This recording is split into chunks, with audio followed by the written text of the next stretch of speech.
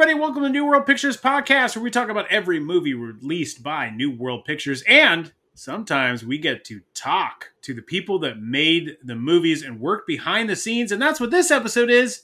I'm Ryan. With me, as always, is Mark. Hey, sometimes we get to talk about everybody. Sometimes we get to talk about people that made the movies. Sometimes we get to talk about the people that thought about the movies. Sometimes we just get to talk to people that watch the movies. Just a guy that bought a ticket for the movie. And we talked to him. But this time, we get to talk about someone that actually was behind the camera. Someone that was involved with many of their movies, right? Many of their movies. Also joining us is Erica. Hey, guys.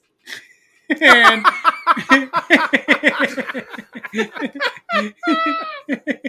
short and sweet.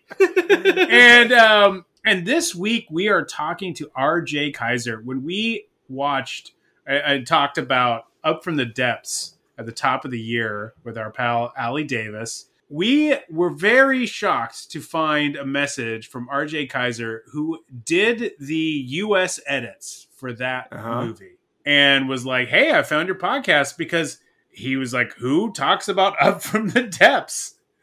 Nobody, just us. But RJ Kizer, huge resume for New World. And Up from the Depths is one of the first things he does the US edit. Meaning the movie they shot in the Philippines, sent it back, and he did all the cuts that Roger wanted to do. So we will get into all of that with him. He also worked on the re-edits that they did for Galaxy 999, which is an anime movie that New World released, which we have not spoken about yet, but we'll get a little bit of information about that movie as well. Plus, we will talk some great stories about Escape from New York, because, of course, after Battle Beyond the Stars, which we will also talk to RJ about, because he was a co-editor on that, James Cameron sold the effects crew that was working in the Lumberyard for New World Pictures as the effects crew for Escape from New York. And of course, we're also going to talk about a movie he co-directed, Hell Comes to Frogtown, which we talked about just last week. Mm-hmm. So we're going to talk to him about that, his working relationship with Donald G. Jackson, who was also his co-director, how it came about directing the movie, working with Roddy Piper. So we're going to talk about all of that. It is a great conversation. Really great.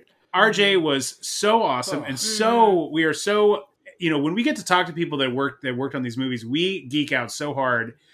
And it is so wonderful how people have been so generous with us with their time. Mm-hmm. Yeah. And we had so much fun. We literally talked to him for a very long time.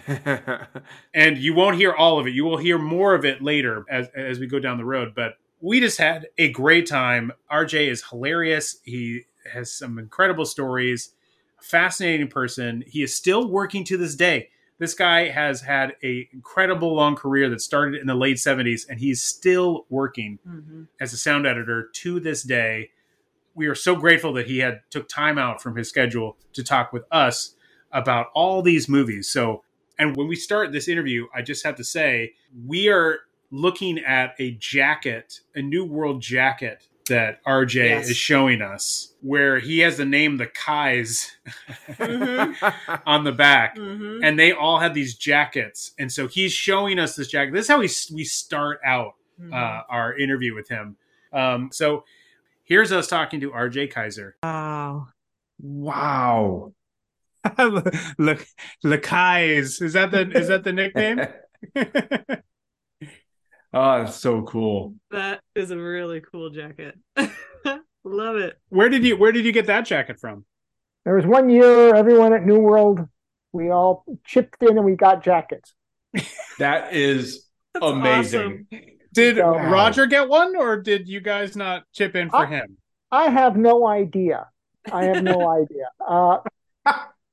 There was a division at New World. If you were at the Lumberyard, as we called it, which was the production facility. Mm-hmm. Okay, so that's in Venice, and then Roger's offices were in Brentwood, which was a 20-minute drive away. So it was there were like two worlds. Okay, did you work at Brentwood, or did you work at the Lumberyard? So this was something we did at the Lumberyard. And I have no idea if people in Brentwood were included or not. Was this during Battle Beyond the Stars? Or no, this was after. This was So, like- around Galaxy of Terror. It was around that time. Space Raiders time. Yes. Yeah. Yep. Between Galaxy of Terror and Space Raiders. Yep. Somewhere in there. and I was just going to say, I think I was the one that first responded to your message, and I was just so enthusiastic, so thrilled that you reached out. So thank you for reaching out to us. I was just astonished to stumble across a podcast about Up from the Depths. I mean, I was just like, we love that movie, though. We loved it. well, I'm glad somebody did.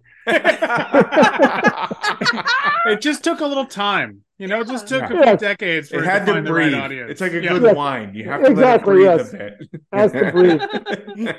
I can remember the test screening. We did one test screening of the film. And how Roger worked in those days was you would finish the film, and then you would test it. And then you would trim the negative and make a new print and the optical track. You know, that's just how we did it. So we did the screening at the Fox Vine Theater, it's called the Fox Vine, but it's on Hollywood Boulevard. Go figure. And I remember it was an early evening screening. It was June of '79, and the movie's going along, and everyone's really quiet, just really quiet. And you could hear a little bit of horror film fan excitement at some of the, the first inklings of blood from somebody getting killed underwater, and be like, ooh, here it comes. And then there's nothing, and there's nothing, and there's nothing. And, the audience is just sitting there trying to figure out, what is this? And then once we got about halfway into the movie, someone started to giggle. And then another person laughed. And then another person laughed. And soon every line of dialogue was provoked laughter from the audience. Until by the end of the film, I remember there's the supposedly big dramatic moment where the scientist is dying and he says, no, throw me overboard and drag me as bait. And the monsters, I'll be the bait for the monster. Right. The audience roared at that. They just roared. And I remember afterwards, I went out in the lobby, I collected the film, and, Cirio Santiago was there. Wow. And because Roger had gone on vacation. Oh, so he wasn't there? He wasn't there. He was not there. So apparently he had promised his wife, they had scheduled some vacation, promised his wife, I'm not going to, bail out. I'm going to go. All right.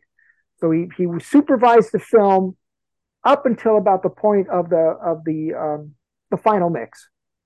And then he had gone, finished the final mix. We do the test screening. A bunch of sales executives from New World attended. And we all repaired to a nearby Chinese restaurant. And they all looked at me and they said, what do you think we can do? and I'm saying, the film is already 74 minutes and 30 seconds long. You can't take anything out. Yeah. Right. We're already lying to the theater owners that it's 85 minutes long. It's, and wow. And they said, well, can we put more shots of the monster in? And I said, every shot of the monster is in the film. Whatever they shot of that fish is in the film. There is nothing else. Besides which, I did not have the trims and outs. So when they asked you that, of what can we do? Are they asking you how can we make it longer, or how can we make it scarier? Scarier. Okay. Scarier. All right. How can we make it scarier? And it's Roger, as I learned from other years working with Roger, is that if anybody in the audience laughs at anything, regardless of whether it's intentional or not, he puts it down in his notebook and we take it out. It goes out of the film. Because he says anything that cues the audience to laugh will encourage others. Yeah. And our films live on a line between ridiculous and sublime. And if you give them the inch to go into ridiculous, then they'll take it. So yeah. And what you're saying is you didn't have the trims because it was edited initially in the Philippines, right? And then exactly. Then it got sent to you. So you didn't have anything extra, right? Exactly. All I had was literally what was in the cut that they sent from the Philippines. But it was longer, was it not? When you got yes, it was longer. It was about probably 86 to 87 minutes long when I got it. Not substantially longer. Not substantially longer. Well, no, with that film, boy, 10 minutes makes a big deal. Yeah, that's true. That's true. When we watched the long version, I mean, it was, you felt like you were watching, Heaven's Gate. I mean, it just took forever to get through. It's like, we were all looking at our watches. How long is this movie? The scenes would just go on and on and on and on. And, do you remember at all what you cut out? Do you remember anything that you maybe? No, not really. See, here's what the problem was. I guess Roger demanded. He insisted that they send the cut that they had at that time to Los Angeles. And this is during the time of the Marcos regime in the Philippines. So there was a heavy censorship thing on motion picture work leaving or going into the Philippines. Mm. So what that meant was they had to take their color print, their work print, go to the lab, have them shoot it as a negative, and then not develop it. And then seal the cans as exposed negative, to be going to the lab to be processed. Mm. Then you could it would go through the country without having to go through the whole customs thing. Got it. Wow. And and the soundtrack they transferred to 1/4-inch tape. So the whole thing was to make it look like this is stuff that we just shot in the Philippines that we're sending to LA to be processed. Right. Because the company's in LA. And that would go through customs and security with no problem. Got it. So the stuff arrives from the Philippines. I open up the box, and then here's all this stuff with sealed pins and everything. And I had to take it to the lab. They had to take it into the dark room, open it up, and they confirmed, yes, it's exposed negative. We have to develop it and print it. So I had to wait a day for them to print the thing. Uh-huh. So it was a black and white. It was a black and white copy. Right. Because Roger always wanted you guys to edit on black and white rather than color because it was cheaper to. Because it was cheaper. Although that was around the time when the Los Angeles Film Labs said it's no longer cheaper. Yeah. We're set up for doing color. If you want dailies, if you want stuff right away, color. You want us to we'll give you a black and white, but you're going to have to wait 2 or 3 days before you get it. So finally, that's when he says, "Oh, all right, okay, highway robbery, all right, blah, blah, blah." And, all right. So then we got color. Roger statement. Yeah, we got color work print. So anyway, in this particular case, it was black and white. I had to wait. The soundtrack had been transferred to 1/4-inch tape, so I had to take it to Writer Sound, get it transferred to mag. Then I had to go and sync it up. And it was interesting. It was like, I don't know if Chuck did this deliberately or not, but the track would go out of sync with the picture. With every reel. No. With every reel. It would be like either too long or too short. I was having to go, every 300 feet, I would have to figure out how much are we off by, put in the slug or take something out to pull it back up. So, it took forever to get this thing built and set up. And was the sound, did you have to redo the sound at all once it was in the States, or did you just have to use what you were sent in terms of the sound? We had to use what was sent, but then when we were finished, Roger hired these 2 sound editors who were based at Universal, and they would take moonlighting jobs. Okay. And so they agreed to do a sound editing job, add more sound effects and split the dialogue and do all that kind of stuff. And so they did that. They had like 3 weeks, I think, to work on it. Okay. But it's a very, minimal sound job. Yeah. So anyway, we get the thing, we watch the film, and Roger comes and says, okay, you gotta work this thing. You gotta take all the fat out. Yeah. Which of course, okay, fine, but what if the whole film is fat? What do you?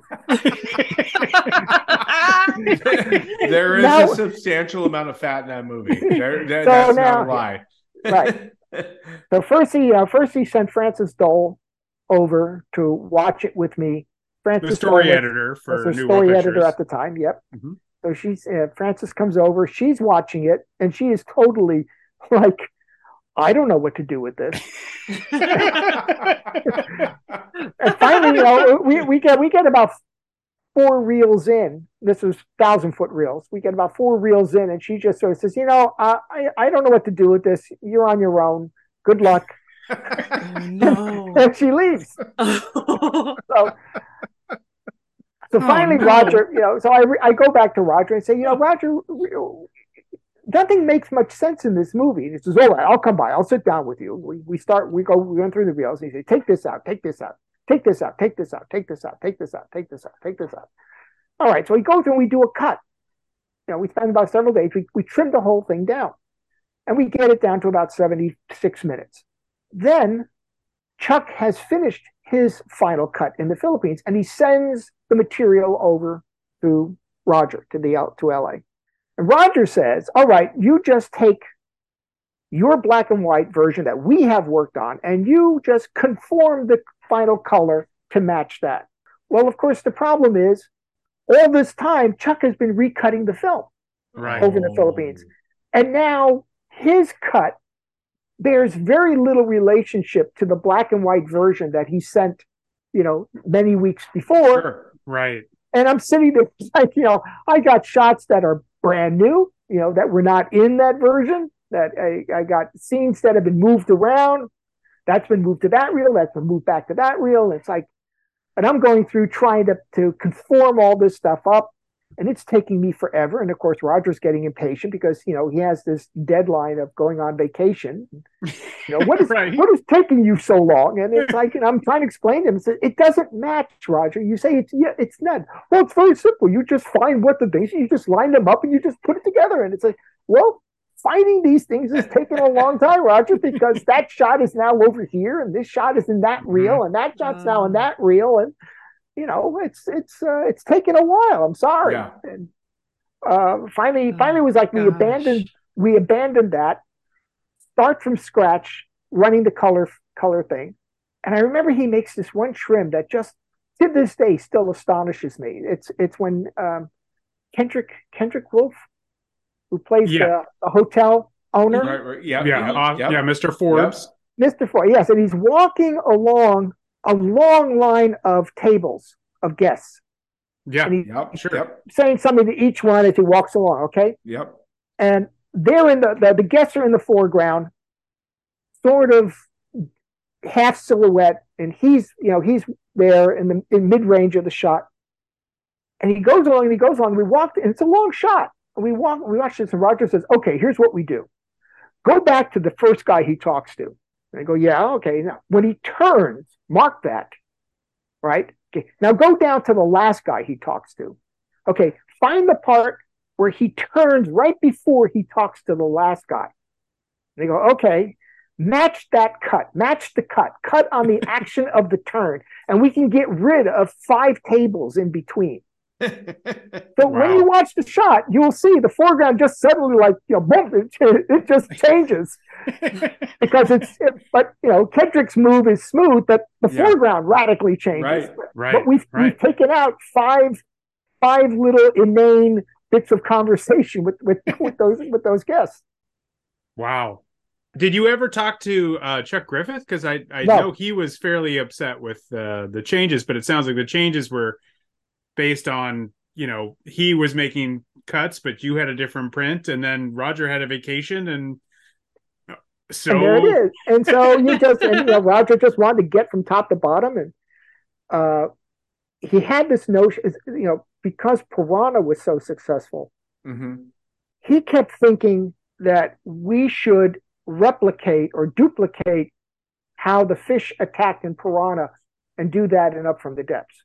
Right. And I'd seen Piranha, and yeah, but Roger, Piranha are, they're little fish, that are swarming the victim and going, yeah. But we got this big fish that theoretically, in one gulp, could take out half of a person. Yeah. And it's not a nibble. It's a big glump.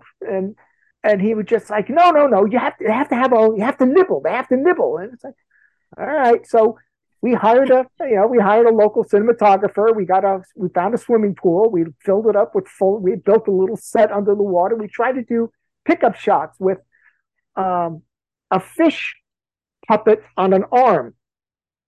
So a guy in a scuba suit got down with this fish puppet on an arm, and we get the water really thick with Fuller's Earth, so you couldn't see a huge amount of detail, but he would just sort of swing his arm past the camera, doing all different directions, coming at it, going away, going by, going this. And we tried to add that into it, and then just added a lot of agitated water and a lot of bubbles, and put a lot of red ink in with it to make it look like blood. And the very last shot of the movie was shot down in San Pedro. We got the actress agreed to go down, and we had a double for Sam Bottoms, because you only see the back of the head. When it pops up, you only see the back of the head. So we didn't have Sam, because Sam, I think, was still in the Philippines.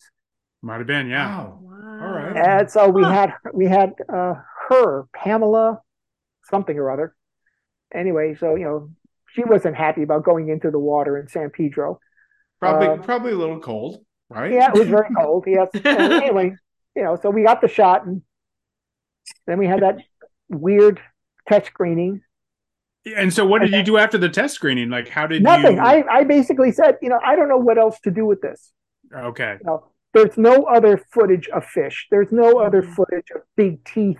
There's no other thing we can do to build up the scare. We've done whatever we could with the new footage that we shot. I mean, I don't know what else to do with this. Yeah, it's interesting that you'd said that you'd used all the footage of the fish, because that was something that in our episode we talked about, like, show us more of it. I felt like maybe I had a theory, or in my head at least, that like Roger was kind of didn't want to show it too much because it looked a little. I know Chuck Griffith said that fish didn't really work, terrible, and it didn't look good, so he didn't have a whole lot with it. But I thought, oh, maybe they should have just added more, like just live with it. But there's actually, you're saying there's none. There wasn't any else to put in. There was nothing else to put in. That's it. Whatever shots you see of the big fish in the film, that's literally all there was.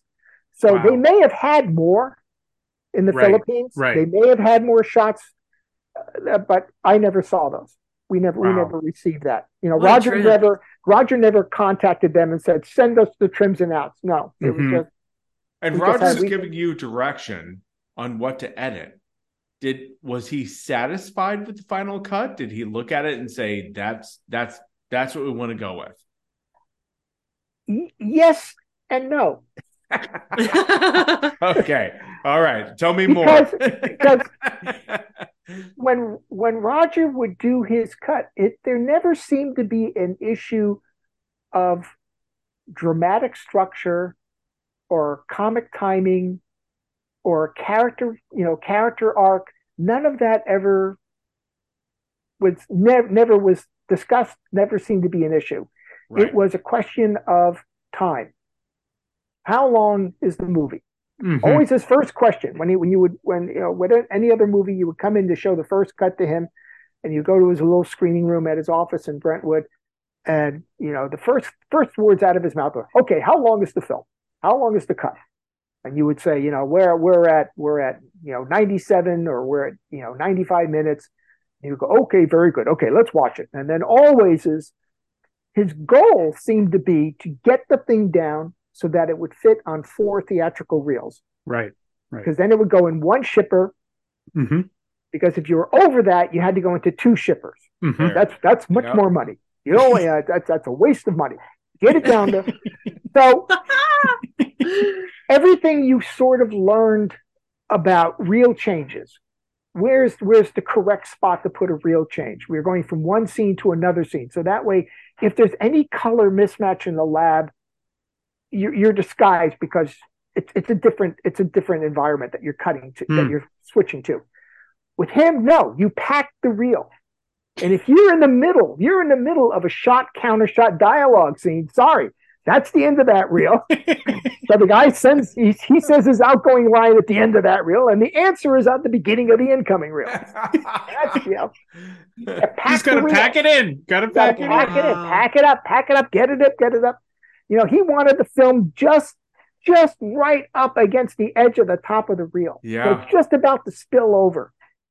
I mean, I would bring things to projectionists and they would take the reel out and it would be spilling over the top. And he's like, what the hell are you guys? And he's like, just roll it up and and run it. Yeah.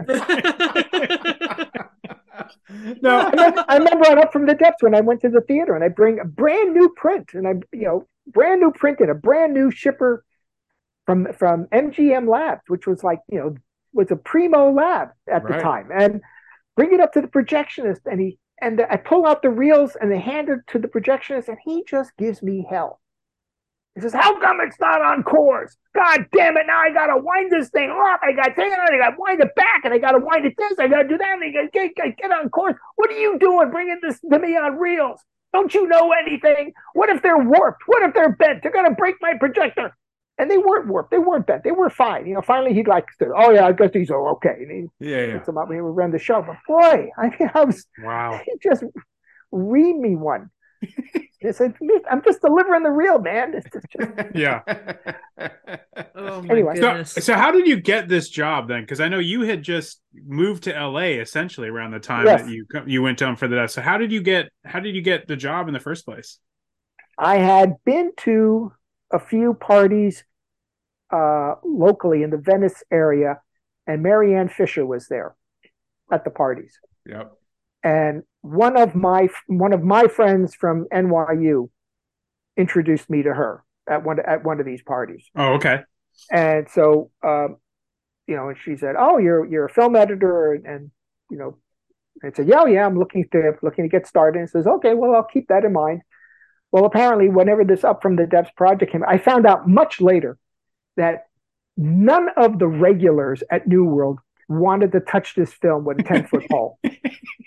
They knew, apparently the rupture between Roger and Chuck Griffith was already well known. Oh, really? Okay. In the community. And so it was like all the regulars I'm not getting in the middle of this. This is just going to be painful. Right. So I think probably Marianne was probably calling up, the usual suspects, and the usual suspects were all saying, "Oh, gee, I got to get my hair done. All right, I got a root canal I got to get done. I don't think I can do this." And so that's how I got the job. So finally, it was like, "Tag, you're it." And apparently you did a good job because did you immediately then did he hire you to do Galaxy Express 999 or? Now that came a little bit later. I got when we delivered Up from the Depths, and then I got hired back at the end of July to cut a trailer for Up from the Depths. Okay. So you cut the trailer. Okay. So I cut the trailer. So, the shots of Piranha that are in the trailer. Yep. That was I remember I was kind of like, I went to Joe Dante and it said, this thing is laying here like a lox. What else can I do? And he said, throw some Piranha stuff in it. That's okay. All right, fine. So I got some shots from Piranha and threw that in. I said, no one's going to know. Then that was like 2 or 3 weeks, and then that was done. And then I got a job cutting a movie called We're All Crazy Now, which was an independent show that starred Joan Jett. Okay. And it also starred Peter Noon from Herman's Hermits and Artie Johnson from Roman and Martin's Laugh-In. Okay. And the director was Barney Gerard. So we start the show, and it becomes very evident that Barney is a serious alcoholic. Oh. Oh, no. And he would he'd always invite, say, "Oh, come on to the set and have lunch, and we'll talk." And I would get to the set at lunch, and he was already 3 sheets to the wind. Sure. And it was like, "Oh, I don't want to talk. No, just have some lunch. We'll talk later." So he was cutting in the camera. Mm. And I mean, literally cutting in the camera, so that it would be, if you had a shot, counter shot, 2 people talking, he would shoot character 1 saying line 1. All right, set up on character 2. Oh, boy. Move all the lights, light character 2. Character 2 says their line. Okay, take down the lights, reset the lights over here. Let's shoot character 1. They shoot their next line. All right, cut. That's great. And we're doing it. So they're just... that's going to take forever.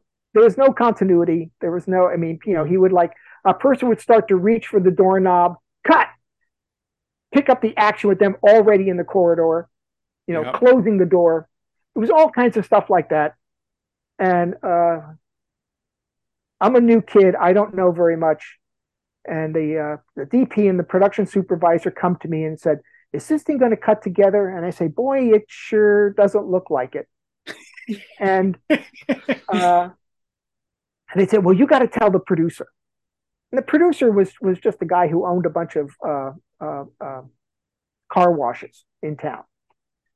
And so they bring the car wash guy in, and they sit him down in front of me, and I'm trying to explain to him that the cutting continuity of this is not going very well, and I don't know how well this is going to end up when we're all said and done.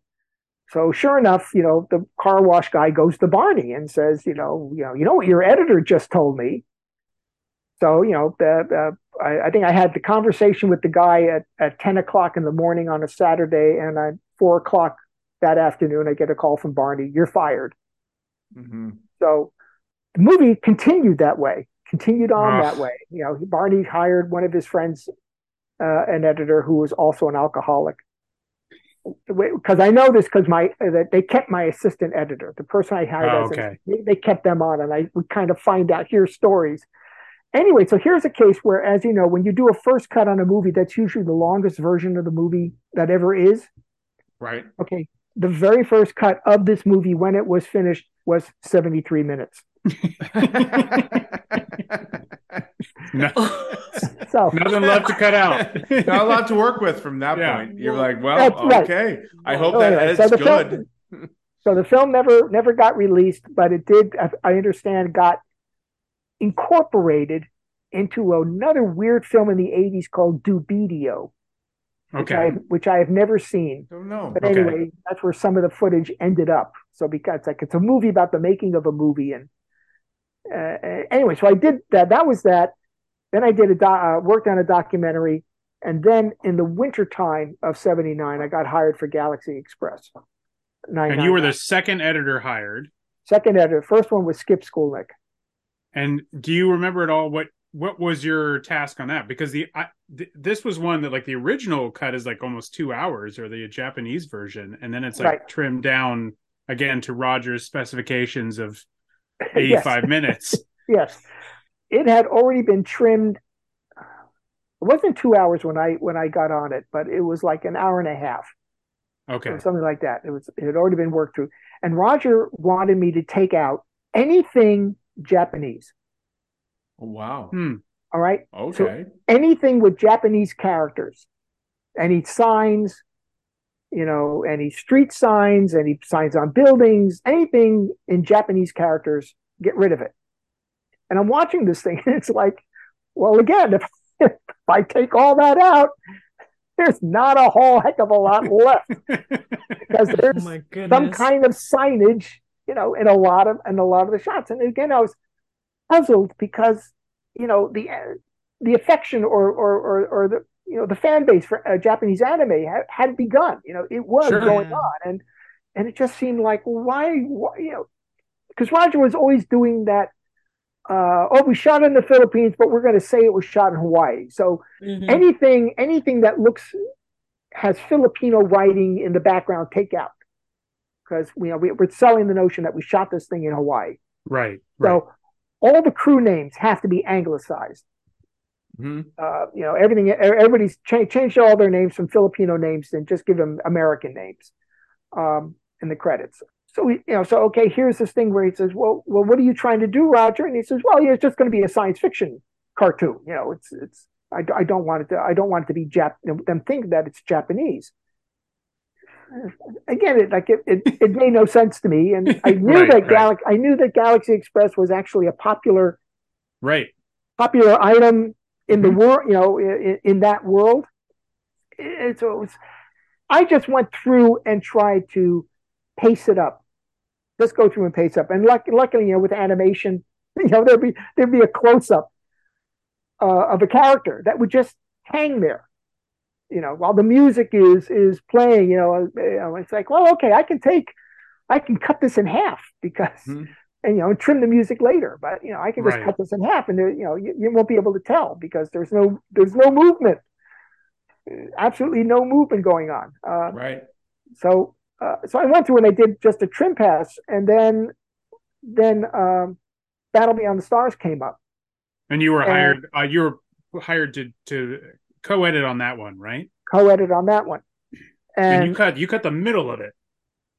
Well, what happened was, yes, I was originally assigned to cut the middle of it, and Alan was, to do the beginning and the end, and I was supposed to cut the middle, and we got several months in, and then that all changed, and then it was I was responsible for the first half, and Alan was responsible for the second half. Then everything got reassigned. Okay. Battle Beyond the Stars is a Rashomon event. If anyone was going to do a real thorough history of the making of that movie, you would have to talk to just about everybody who worked on it. Everybody who worked on it would be telling you a different story. It's a movie made by a committee. Right. Right. Yeah. Because there was no one person in charge of anything. Poor Jimmy Murakami. I mean, he was just overwhelmed. He was coming from animation, so this was his first live action film. Yes, and he was just. It was a snake pit of ambition. Yeah. Everybody was trying to say, "Hey, Roger, look at me. Look what I can do." Right. And Jimmy was just sort of, let's put the camera here. No, we're going to put it over here. Oh, okay. All right. And it was just crazy. Just absolutely crazy. And Roger was spending more money than he was used to spending. Of course, it was a co-production. Comfortable spending. Yes, correct. Yeah, right. Even though half the money was Orion. Right. Well, actually, of course, what the deal is. That the original plan was $5 million. Yeah. Right. Orion putting up 2.5, Roger putting up 2.5. Okay. Mm-hmm. So, okay. Orion will put up 2.5. We'll make the movie for 2.5. And that means we're in profit right away. Oh my goodness. Yeah. That's, and I've, he did that again on Galaxy of Terror. That was United Artists. They put up, and again, the whole deal is, okay, they're putting up half the money. Well, we make the movie for that half. Right. That way we're in profit right away. Right. Of course. So while we're on Orion's part of the budget, Roger's barely around. He's sort of sight unseen. He pops in every now and then, and how are things going? It was fairly low key. And then there was a point, I want to say April. Suddenly he was on a tear, and he was furious with everyone. And all I can figure was, we must have finished spending Orion's money at that point, and we're nowhere near being finished. Okay. And so the fact that Orion's money had run out and you're nowhere close to being finished, is that because Orion's money was never going to cover the ambition of the movie? Or was it just that committee that you're talking about that just stalled the process and slowed everything down? I have no idea. I honestly don't know. I don't know. I suspect it's the latter. The fact that there was no real person that had a plan for how to get this thing through. Right. You had the visual effects department. Right. They were not revealing their work, nor did they really finish it on time. Right. Or finish it, really. Well, they had this, what it sort of pieced together afterwards was that they had this concept of that laser beams aren't visible. Right. So if you got a ray gun, you're just going to fight. We have a sound effect, and maybe the tip of the gun will glow, but the spaceships they'll just fire laser beams. You'll hear them, but you won't see them. The sky of a Kizer will be black, so we can always just double expose a spaceship into the sky. We don't have to worry about holdout mats. So they had this whole thing of original photography for the visual effects. So everything was about not going to the optical printer, not doing an optical at all. There was just a whole thing of that. And I think the problem became, and it's probably partly my fault, because that previous Christmas holiday, I had gone up north to where my current girlfriend was working. She was on Empire Strikes Back. And she got me a tour of ILM. So I got a tour and I could see the models, what they were doing, you know, and I said, okay, they're coming out May 20 something. Yeah. We're coming out July. Originally, we were supposed to come out July 3rd or something like that. And you know, and when I got on Battle Beyond the Stars and I looked at what we were doing, it was like, we're going to get blown out of the water. We're not going to be. We're just going to be wiped out. Because when we started putting the film together, and you know the way it was designed, and it really just was unimpressive. You know, because you know, all right, you know, it's like, you know, if they have a hand pistol that's supposed to be a ray gun and they pull the trigger, there's nothing, you know, and then they have a squib go off on the land, like poof. Yeah. And you're going, yeah, but the gun wasn't even pointing over there. You know, so you know, even with the concept. Right. That there's no laser beam, but it didn't work. You know, because you're not even pointing the gun, or the squib is not lined up to where the gun is pointing. I mean, it's like, what is this? Right. Right. Goodness. So basically, I said, well, why don't we put some laser beams in? You know, let's get some kind of a beam on this thing. Yeah. And let's do something, because otherwise we don't know what's going on. We just don't know. And when we started cutting, you know, we started putting in the spaceship shots into the thing. And you're going from a star field to a star field to a star field to a star field to a star field to a star field to a star field to a star field and to a star field. And it's like, okay, well, aren't we at another planet by this star field? But how do you know? How do we know which star field we don't know where we are? So then I start doing wipes. Because you can't do a dissolve, because if you do a dissolve, it's just you can't tell. Yeah. I said, okay, let's start doing wipes. Okay, now we're doing opticals. So now we're going a generation away. We're doing this whole thing that the whole show was designed not to do. So now we're doing rotoscope. Now we're doing beam. Now we're going to an optical house. Now we're doing all this stuff. And it's like, suddenly now we got costs are starting to really accelerate. And partly it's my fault. Because I just sat there saying, I can't follow the story because I don't know where anything is. And they were not, we kept telling the visual effects people, do we have all the shots that are approved? And they kept saying, yes, you have all the shots, which was about 40. Right. But there was like supposed to be hundreds, right? There's supposed to be 320, 330, right? And meanwhile, every few days we were screening a cut for Roger. Right. And Roger is sitting there getting very impatient, saying, where are the spaceship shots? Right. And we said, Roger, they're all in there. Everything we got, we've put in. Right. And he starts yelling at me. And he says, well, I don't understand. I have a piece of paper here that says they have shot 300 spaceship shots. And I've been just seeing the same 40 now for the past 2 weeks. Yeah. Where's the other 260 shots? He got really red in the face and right in my face one day about this. And unfortunately, there was a feud going on between Alan and Chuck Comiskey, the head of the visual effects department. There was a feud going on between the two.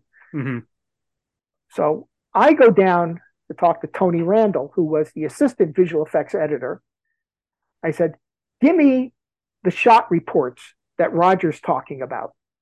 And he pulls down this clipboard, and I start going through it. I'm looking through it, and sure enough, it's saying, the very last sheet, final total number of shots to date, 300. And I start reading it. I start going back, and I'm walking back in time, back to the beginning. Mm-hmm. And I suddenly realize what's going on is if there are 4 elements to a shot, at the bottom of the sheet, shots completed, 4. Well, there's only one shot, but there are 4 elements to that shot. Okay. You got a starfield, you got a planet, you got a rocket ship, you got maybe another planet. Like the set that they set up that they're saying that's all the elements, right? Yes. Yeah. So I got 4 elements. I have 4 shots, and so this counting peculiarity continues until you get to 300. Well, no, there's 300 elements that they have created. But when I boiled it down, it says, but there's only 40 shots. Right. So, and I had to sit down with Marianne, and I go through this with Marianne. I walk her through the same analysis. I show her how it starts and how it follows. I walk her through the whole thing, and she's there. Oh my God, you got to tell Roger. my heart sinks. It's like, all right, okay, let's go tell Roger. All right, so we go to Brentwood, go into Roger's office. Marianne says, Roger, you got to, just listen to Bob. He's going to walk you through it. So I go and I do the whole dog and pony act here, and you start here, Roger. You go to here, you go to here, you go to here. We get to the end, and of course, Roger is now like, oh my God, this is outrageous. This is, and he's furious. Turns to Marianne and says, get me Chuck Comiskey on the phone. So, okay, hold for Roger. And I had just said to Roger, says, look, Roger, you're gonna, I got to go back there. Right. So I got to go back there. So, how are you going to do this? He says, don't worry, Bob. Don't worry. I won't mention your name at all. Okay. Gets on the phone. Chuck, Roger, I've got Bob Kizer here, and he's just told me.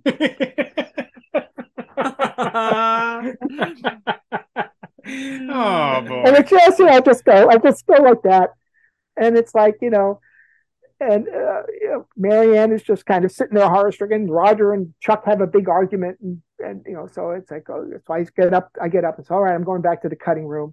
Marianne comes over and whispers in my ear, I am so sorry. I'm so sorry. And I go, yeah. And of course, I go back to the cutting room, drive back. I'm there in the cutting room, and sure enough, I hear steps coming up, footsteps coming up the stairs to where my cutting room. Bump, bump, bump, bump, bump. There's Chuck Comiskey, and he just peers into me for an hour and a half, nonstop, just roaring, angry. All I did is I just sat there and looked at him and let him roar, let him go on, because, well, you got caught, Chuck. Sorry, you tried to pull a fast one, and you got caught. And the only reason why you got caught is because I got yelled at by Roger, because you were telling him there are 300 shots. when they're not. Right. You know? So I'm sorry, but there you go. And then at some point, Chuck quit. He quit. Some say he was fired, but I think he quit. He just said, life's too short. I'm out of here. And that was in May. And then Marianne says, I got Roger on the phone for you. You got to talk to him. And it's like, Bob, Roger, okay, you're in charge now. Get the film done. I don't care how you do it. Just get the film done. Click. Wow. So wow. I mean, and you're supposed to open in July. So we're supposed to open early July, early July. Wow. So, and we're looking at, the whole space battle at the end of the film. There are two space battles. There was almost nothing. Right. Really for that. And so basically what we did was, we had just all these shots of ships going left to right to left to right to left, away from camera, towards camera, over the head, we just had a whole bunch of these shots. And so it's just like, Alan just sat down with all that stuff and says, well, okay, here we go. And we got cutaways to the pilots. All right, we'll just build a battle. Out of nothing, really. Out of nothing. And so he just cut this whole thing, and then we had to, okay, we gotta pull a registered IP of all this stuff, and then we gotta draw laser beams, and we gotta animate them, and we gotta then composite them. And by that point, we had rented an optical printer, and we had set it up in one of the rooms in the lumberyard. We had an optical crew doing lineup and wedges and everything, and we were shooting our own opticals. We had complicated opticals that we jobbed out to formal houses, but very simple stuff we were doing in-house. Then then when we got into negative cutting, and then the lab couldn't find the negative, and there was like a 3-week period of absolute gut-wrenching, fearsome terror of what are we gonna, where could this stuff be? Where could this be? And I kept telling Ruben was our contact guy, and I said have you looked in the dupe room? Because everything went to the dupe room to make a dupe negative. Have you checked the dupe room? Yes, we've checked the dupe room. We've checked the dupe room. We checked the dupe room. Okay, well, finally, we found some weird. What did we find? We found a dupe. We found the IP that we pulled for the rotoscopes. And so at the last minute, I said, we'll tell you what, we'll pull a new IN off the IP. We'll shoot it. We'll wedge it. We'll develop it. We'll get that done. And we need to run it 4 times. We need to make 4 INs because that's how many times each shot got used again. So we'll pull that, ran back to the negative cutters at MGM. We dropped all the shots in. The last shot had been spliced into the last reel when a guy walked out with a hand truck with a whole bunch of film on it and said, "Hey, look what I just found in the dupe room." Oh my God. And it was the negative. We had just gone crazy and done all this replication, and the head negative cutter turned to me and says, "Well, do you want us to swap out what we just cut in with this stuff?" And I just said, "Nope, we're done. We're done. It's midnight. We're done. Yeah. Put it into the soup and let's go." Yeah. Wow. That's amazing. So I lost 25 pounds on that show. Just out of sheer worry. All right. So hold on. I'm just going to write this down. That's what I need to do to lose 25 pounds. Okay, hold on. That's worry. Just the pressure from absolute. Yep. Absolute panic and terror. That'll make you lose weight. And so you stayed at the Lumberyard though for a while working there because you guys then worked on, and now this is a movie that Mark and I grew up loving, which is Escape from New York. And he gave me this book, which is all about the making of Escape from New York. And I was just looking at it today, and yes, there's the famous photo. There you are. Yes. There he is. Working on the special effects, which the story I have heard, and so correct me if I'm wrong, but that it was actually James Cameron sort of pitched you guys as a team to work on the film on Escape from New York. Correct. That's correct. Okay, and this is another picture of you there as well. Yes. Blocking light as you guys are getting light. Yeah, we had to do some. I had to flag a light and be able to move it. I had to like do a kind of weird thing with the flag. As you guys are getting a shot of New York, one of the background shots there. Yes. Of the bridge and everything. Of the Brooklyn Bridge. So you guys all he basically wrapped you guys into doing that, and I think at that point that you guys were also moving into Galaxy of Terror, but you were also working on Escape from New York a little bit. Well, it overlapped. Yes, it overlapped. Because I had also heard a story of John Carpenter coming and doing a couple shots of maybe close-ups, like little insert close-ups, while you were also shooting Galaxy of Terror at the Lumberyard. Yes. Yeah, I believe that's true. But you were in charge of the visual effects. You were the supervisor. I was just I was like a project foreman. Okay. That's really it. Because Comiskey had gone. Right. Comiskey had left. And there was I can't say that there was a struggle over who was going to run the place. That's the wrong way to put it. But let's just say that there were factions in the group that would not stick together if certain parties became the person in charge. Okay. So in order to keep the peace and to get the job done, apparently my name was floated before all these people and said, well, what if he coordinated it all? Would that be fine? And they all said, okay, we're fine with him. So then I was approached by Marianne and said, we got another weird job for you. Would you like to stick around and head this up and help us get this picture done?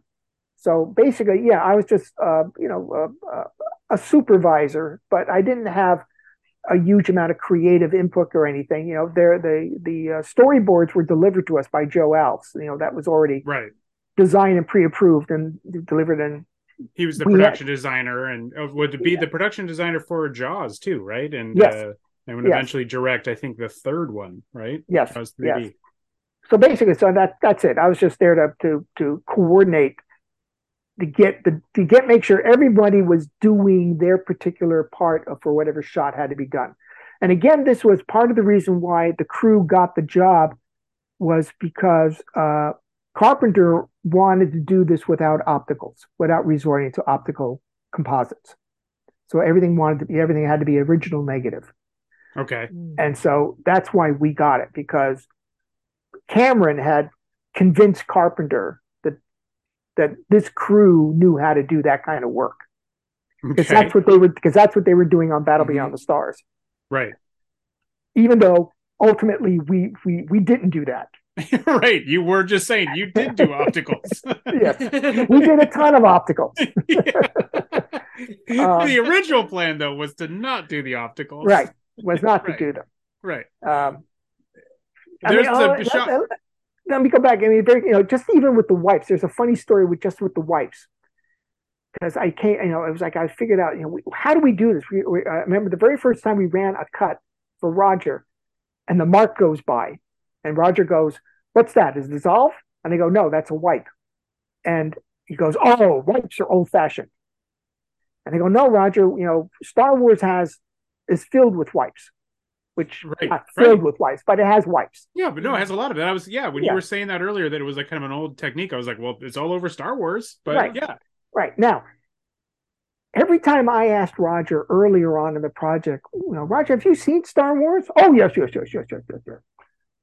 And then as we're going on, I realized that, well, the way he's responding, he clearly hasn't seen Star Wars. Because we're doing stuff because of Star Wars. And he's like, well, why is that there? Why is that there? Why is that there?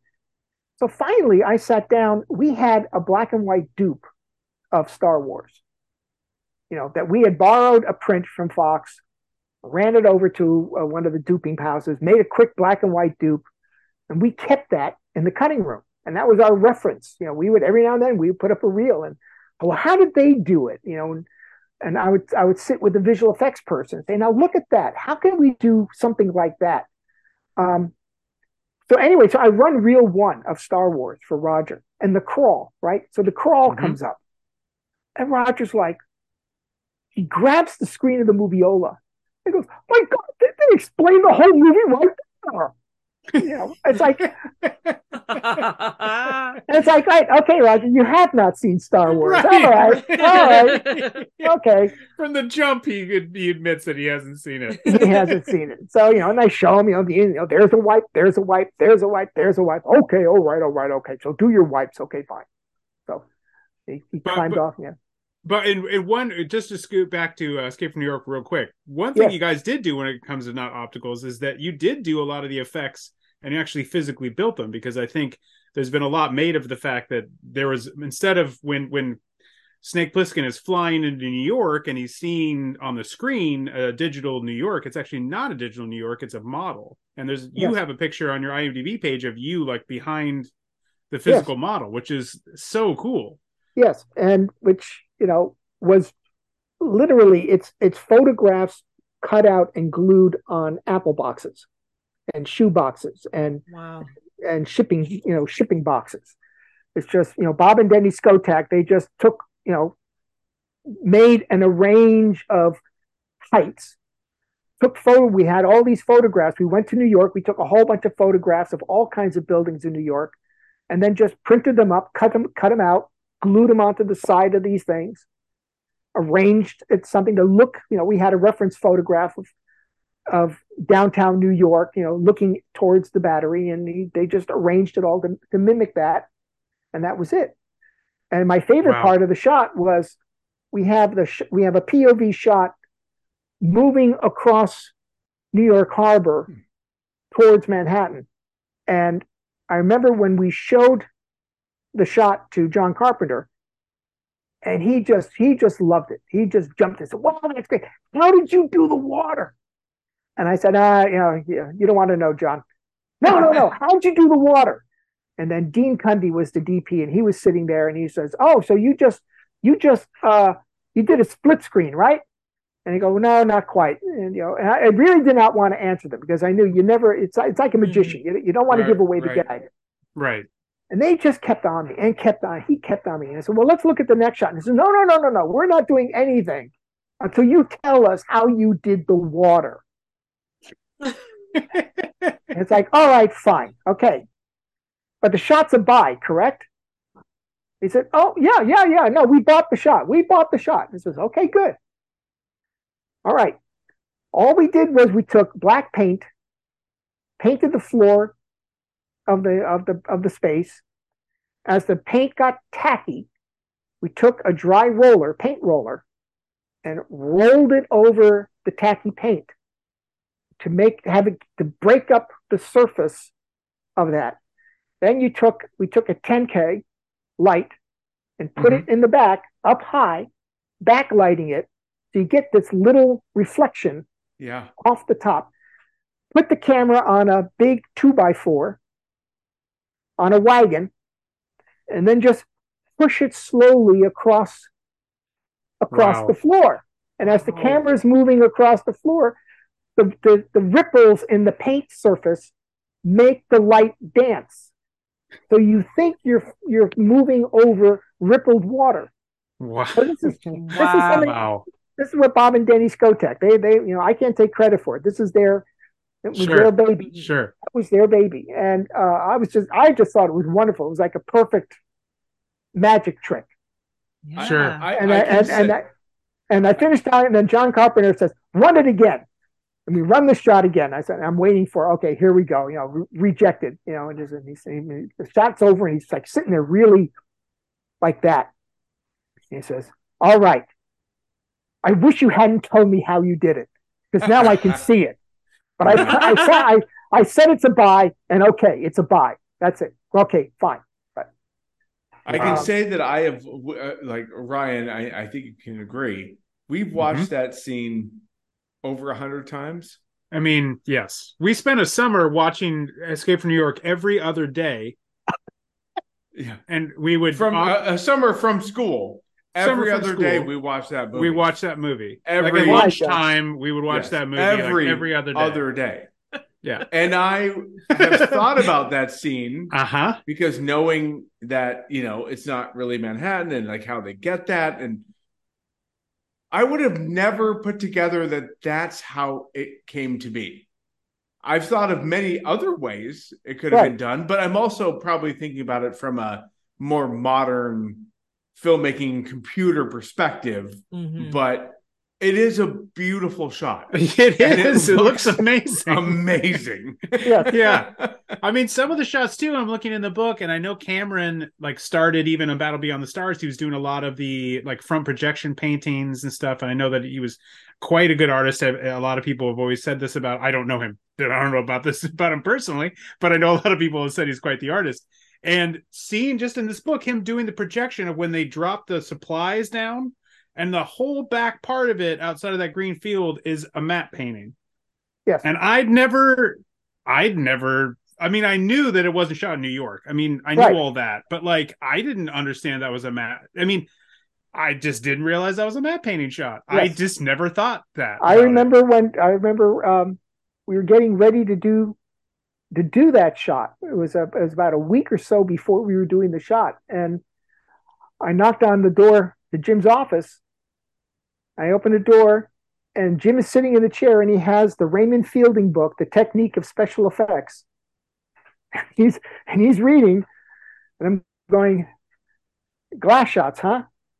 And he looked up at me with a kind of smile and said, yeah, okay. Yeah. All right, good. Okay, good. Yeah, I mean, it's an old trick, but man, is it effective.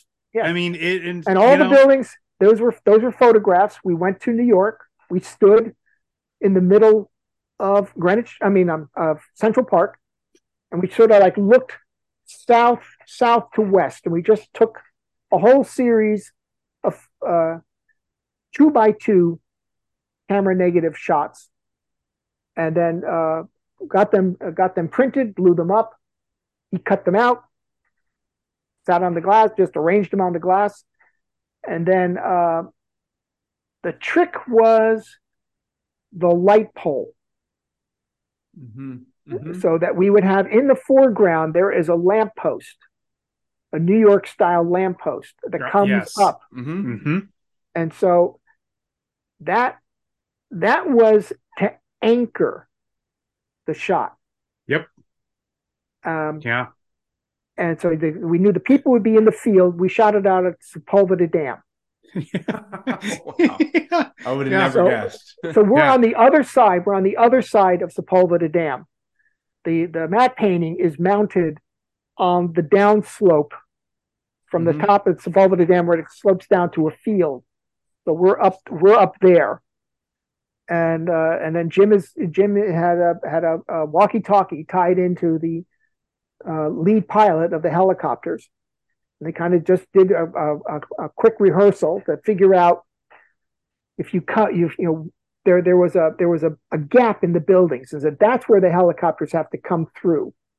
So you have to kind of arrange, and so it looks like they're coming out from behind the building and making a turn, and then flying out over the field. Right. And I think we did 2 takes. I'm trying to wow. I think we did 2 takes. And I remember, we got the dailies and ran it for John Carpenter and the film editor and Dean Cundy, and they just jumped out of their chairs. They were just so excited, because I remember the film editor said, I've done shows with Doug Trumbull, and my God, a matte painting would take 4 months before we would even get even a test composite, and here it's done. Here you go, you guys, it's done. Yeah. It's it's also like almost a little second unit thrown in there too, with the way the whole shot's done, because you've got the whole helicopter, the whole bit. I mean, that's incredible. Yes. When New World gets sold, you just became a freelance editor, right? You didn't stay with. Well, I was still a freelance editor all this time. Oh, okay. So I was not on staff. So if the show ended, that was it. unless they had another show for me to go on to. Because when we talked to Tony, he said that once Roger sold New World, he went on to Millennium, which is what the initial company, what Roger called his initial company, as he was still making movies to be distributed by New World. But he stayed with him, and then he went back to New World when he got hired to be the head of post-production. Right. And so you were then doing other things like Hambone and Hillie, which ends up actually being distributed by New World anyway. New World, yes. which again, Hambone and Hillie, okay? Sandy Howard produces that. Mm-hmm. Yeah. Okay? There's a series of 4 or 5 movies that were all made at the same time. All produced by Sandy Howard. All because Sandy Howard owed Sean Connery $1 million from Meteor. And Sean Connery, by the mid-'80s, was tired of waiting for his $1 million and apparently said in no uncertain terms to Sandy Howard, you better pay me by X or you're in big trouble. And so Sandy somehow pulled together this plan of getting some financing to make these 5 films, and his production fee for all 5 films would be a certain amount of money that would total $1 million so that he could pay Sean Connery not to break his legs. So Hambone and Hillie, which is the story of a dog who travels across the country to get back to his owner, was made to pay Sean Connery money that he owed him from Meteor. So when I listen to your podcast on Meteor, it's like, oh yeah, look at how all these things crisscross and unbelievable. No, did City Limits fall into that at all? No. Okay. No, not at all. City Limits is the same people that did Android. Mm-hmm. Right. Their second movie, Yes, which was originally for Roger. Mm-hmm. And Roger was going to, first plan to distribute it. And then I think they only got to a screening stage, essentially, right? Yes, and then they found money from some Chicago-based backer, and they bought the film from Roger, and they launched a new company, and they were going to release it themselves. That was Barry Opper and Rupert Harvey. Mm-hmm. And so they pulled together, and Aaron Lipstadt was involved with them, who was the director of Android and also director of City Limits. So City Limits becomes the second project that they do.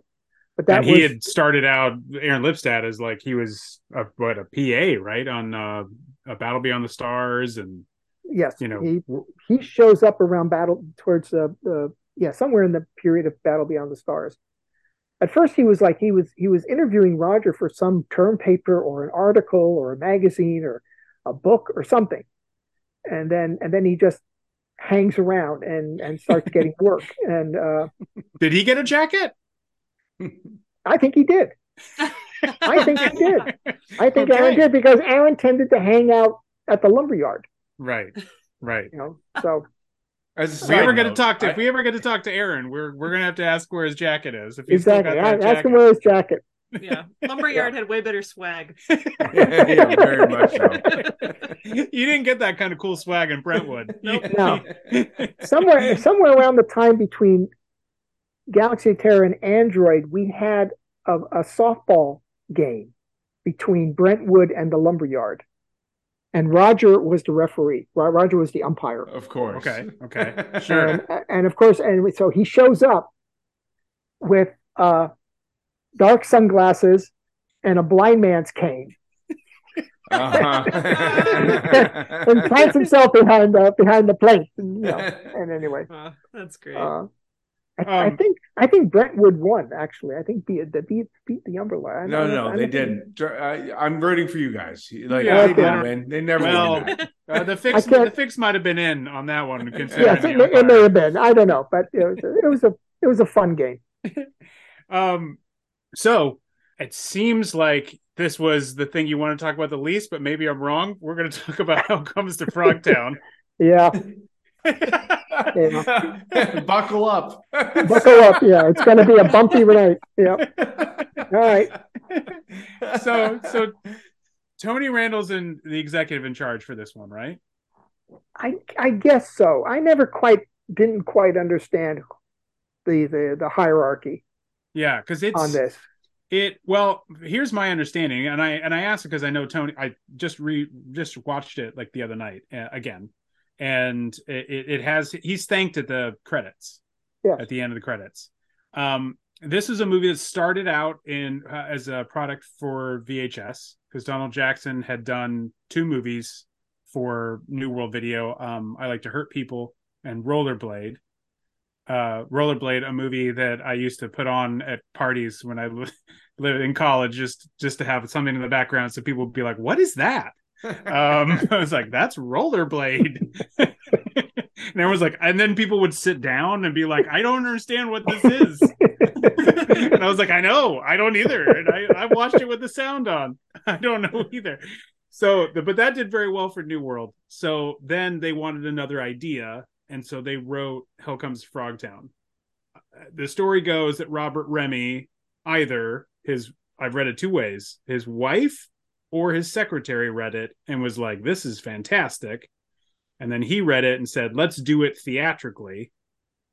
And then they brought you in to be a co-director, and they brought in a producer as well from New World to kind of help guide the production. Well, I remember getting a call in December of '86, and I was being asked to be the supervising film editor on Hell Comes to Frogtown. But the condition was, the reason I was being called a supervising film editor is that we would have to hire another film editor who would do the actual film editing, because I was going to be on the set guiding the director, Donald Jackson, to make sure that this thing would cut together, because they did not have confidence that he could block and break down and put together something that would be commercially acceptable. Right. I mean, and you knew Donald because he had worked during the Corman era, right? Yeah, but I didn't really know him very well. He's someone I saw. He was someone I saw around there on the Lumberyard. Because he worked popping in and out. I think he and Randall Frakes worked like night crew, where they would help set up the shots for the Skotak brothers to then shoot the next day. Right. So I didn't see too much of him. Sure. As a result. So anyway, so I get this call and I turn it down. And they call back and they offer it again. And I turn it down again. And then they call back again a few days later and they offer it again. Only now it's, okay, you're supervising film editor and you're a co-director. And it's like, guys, I don't want to do this. I don't want to do this. And it seemed like the more I kept saying no, the more they kept upping the ante. Well, we'll give you this, and we'll give you this, and we'll give you this, and we'll give you this. So finally, I said, "All right, forget the supervising film editor. We'll just be co-director. Let's just keep it. Let's just keep it simple." And so I had to take a meeting with Don Jackson and say, "Okay, can we work together?" Sure. So he had an office over at the Television Center in Hollywood, if you know where that is. It's on Santa Monica Boulevard and Cahuenga. Okay. Oh, sure. Mm-hmm. Yeah. All right. So it's the old Technicolor building, where Technicolor, the old Technicolor lab building. So I go in, and it's at night, because I was doing a sound editing job. I picked up 3 weeks of work with Dave Udall, who was the sound editor on Battle Beyond the Stars. So I had picked up 3 weeks of work helping out on another show. And so I finished when I finished my day there, I drove down to meet with Don, and I'm walking down this hallway, and there's it's empty. The place is empty. It's 8:00 at night. Place is empty. And all I'm hearing is rock and roll music, from way down the end of the hallway. And there's this one little light peeking out from a door way down at the end.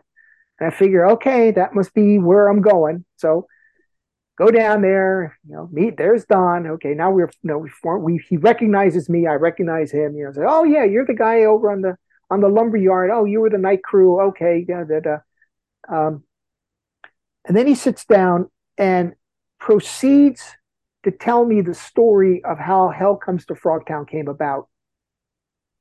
Okay. The whole time not looking at me once.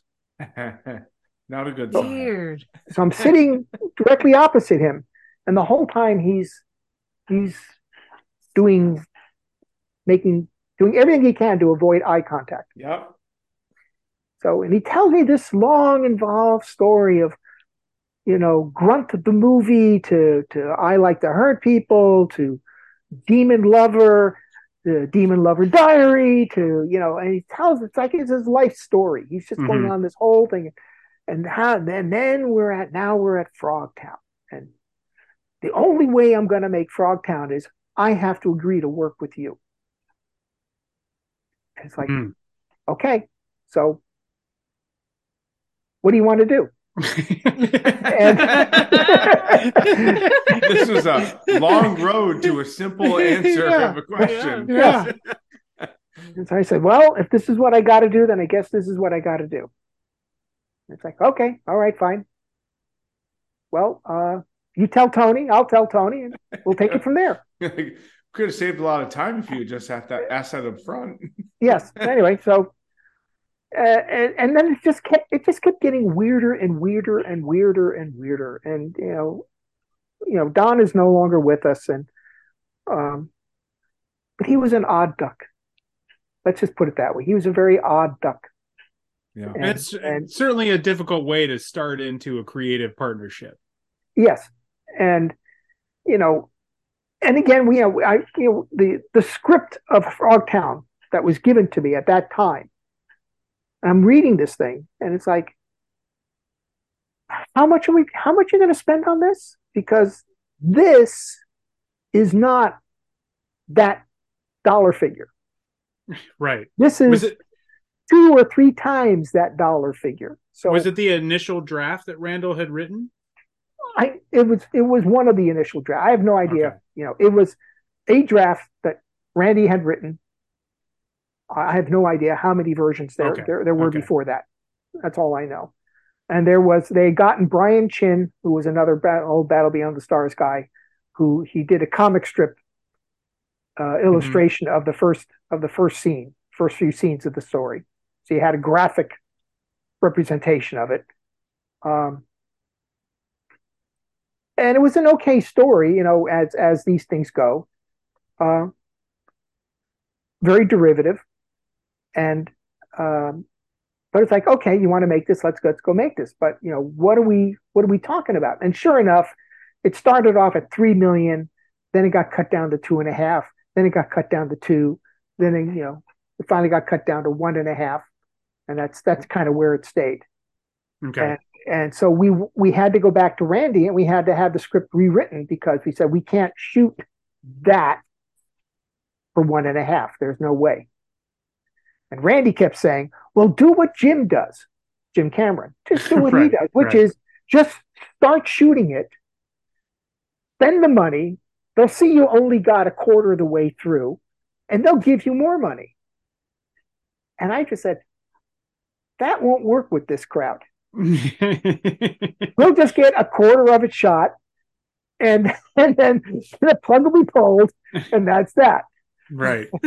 And you had you worked for the new regime on? You had done a few things. Obviously, you done Hellraiser, but but I had no dealings with them. Right. I had no dealings with them.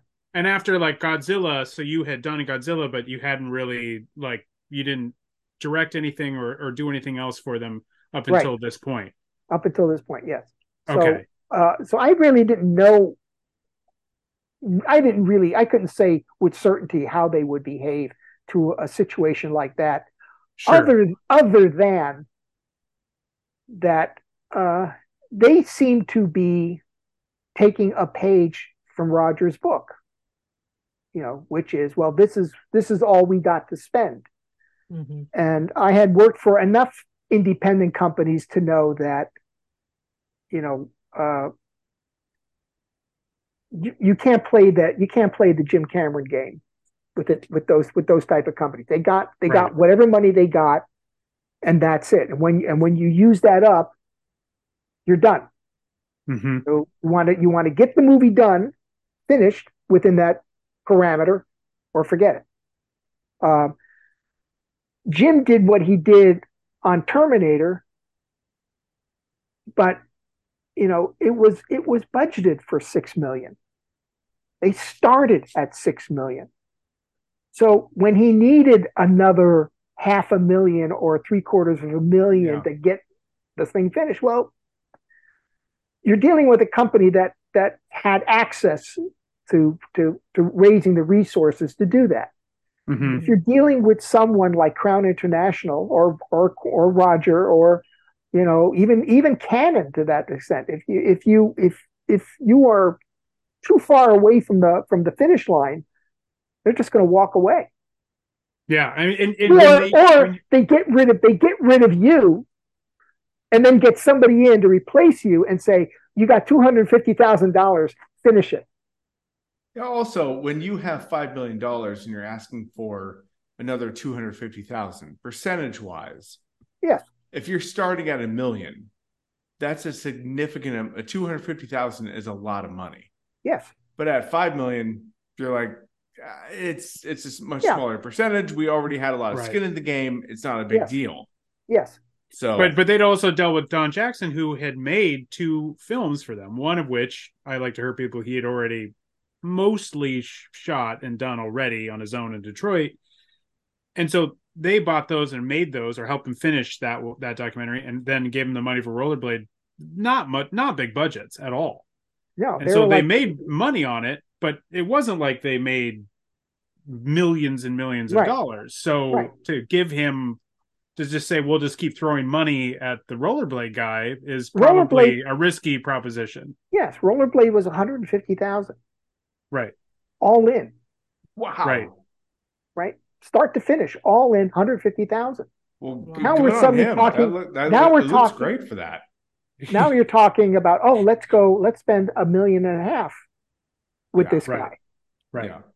Okay. That's a lot. Yeah. And they're like, you've made your movies for $150,000, so you should be great. This is literally 10 times that. You should be great. Yeah. So, the problem is, when I look back on Frogtown, is they should, if they really wanted to make the movie, they should have just done, okay, go to Jackson, say, here's what you got. We'll give you $300,000. And now go do that. Yeah. Make that script. You go make that script for $300,000 and we'll distribute it. But to suddenly, as soon as they said, we're gonna do this theatrically. Right. Now we're talking 35 millimeter. We're now talking, SAG actors. We're blowing this thing up into mainstream. Right. Almost, movie of the week type production. And you have a guy who is not ready for that. Yeah. Frankly, I wasn't ready for it. I wasn't even ready for it. So it was a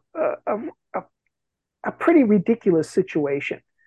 And again, like Battle Beyond the Stars, is nobody agreed with, what are we making? Yeah. Right.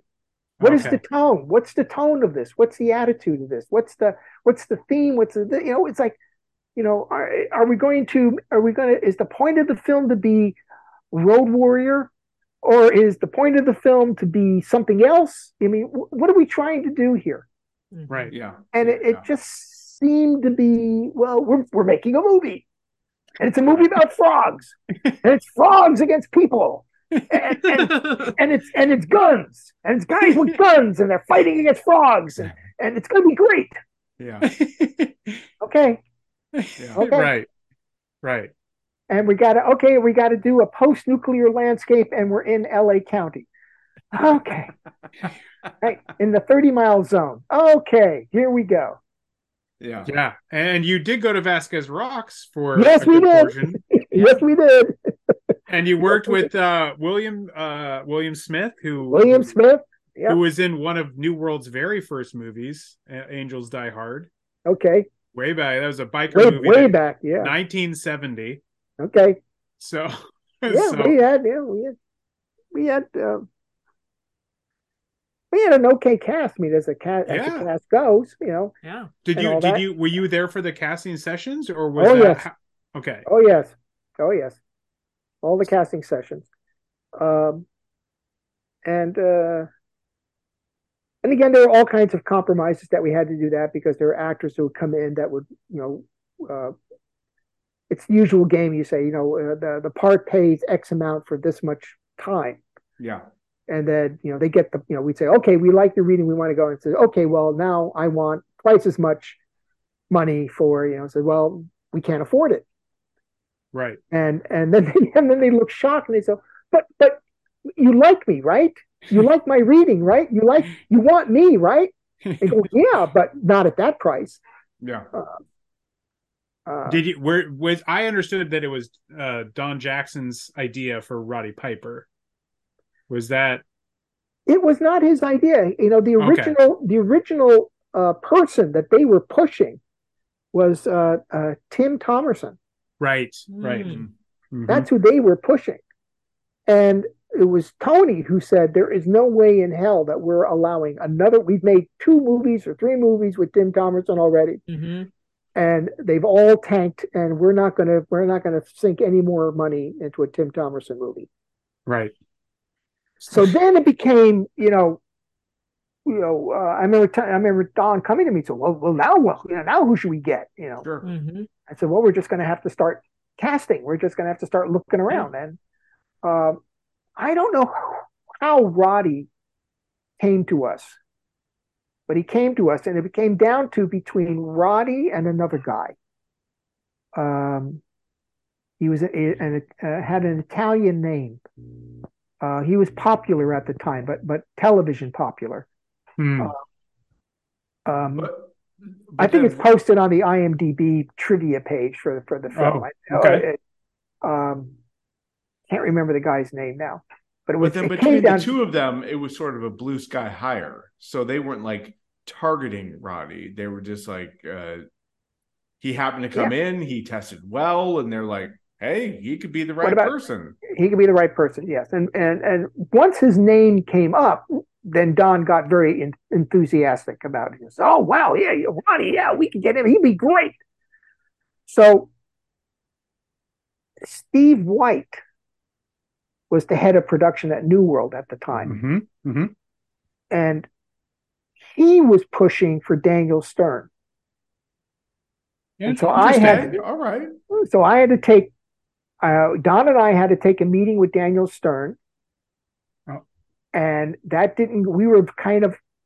we both exhibited a reluctance about Daniel Stern. And the next day I was called by Tony and said, you got to take another meeting with Daniel Stern by yourself. So I go in, it was at New World's office there in West LA. And I go in, and there's Dan, and Dan said, I know that the other guy doesn't seem to know very much. So suddenly it's this, okay, divide and conquer kind of thing. Mm-hmm. All right. And and Dan's going along about, I'll take a kind of a smoky kind of voice. I'll do it with a smoky voice, because this is a guy who's out on the frontier all the time, and he's around dust and dirt, and so I'll talk like this. And and it was all okay. He was doing a decent interpretation of stuff. Had a good read on the character. Yeah. And then he says, but this whole ECR thing that I have to wear, I don't want to do that. Can we make that like a bracelet or a necklace thing that she tightens and chokes me a little bit? And, because that whole, electronic cock ring thing, I don't want to have it. That's no good. And changes the story just a little bit. Just a little bit. And so, I make some non-committal noises, and I leave the meeting. But as I'm driving back to the production office, I make up my mind. Well, no, sure. And I called Tony and I basically said, look, if you're adamant about Daniel Stern, then I am adamant that I will not be involved in any way, shape, or form. Because if we're going to do this movie, then do the movie. If we start making change, if we start doing this kind of, I don't want to do this. It's kind of like the old the story that was when Tim Burton wanted Nicolas Cage to play Superman. Right. Tim Burton was going to, and he wanted Nicolas Cage, and Nicolas Cage's response was, "Okay, but do I have to wear the suit?" Yeah. And it's like, if that's what you're thinking. Yeah.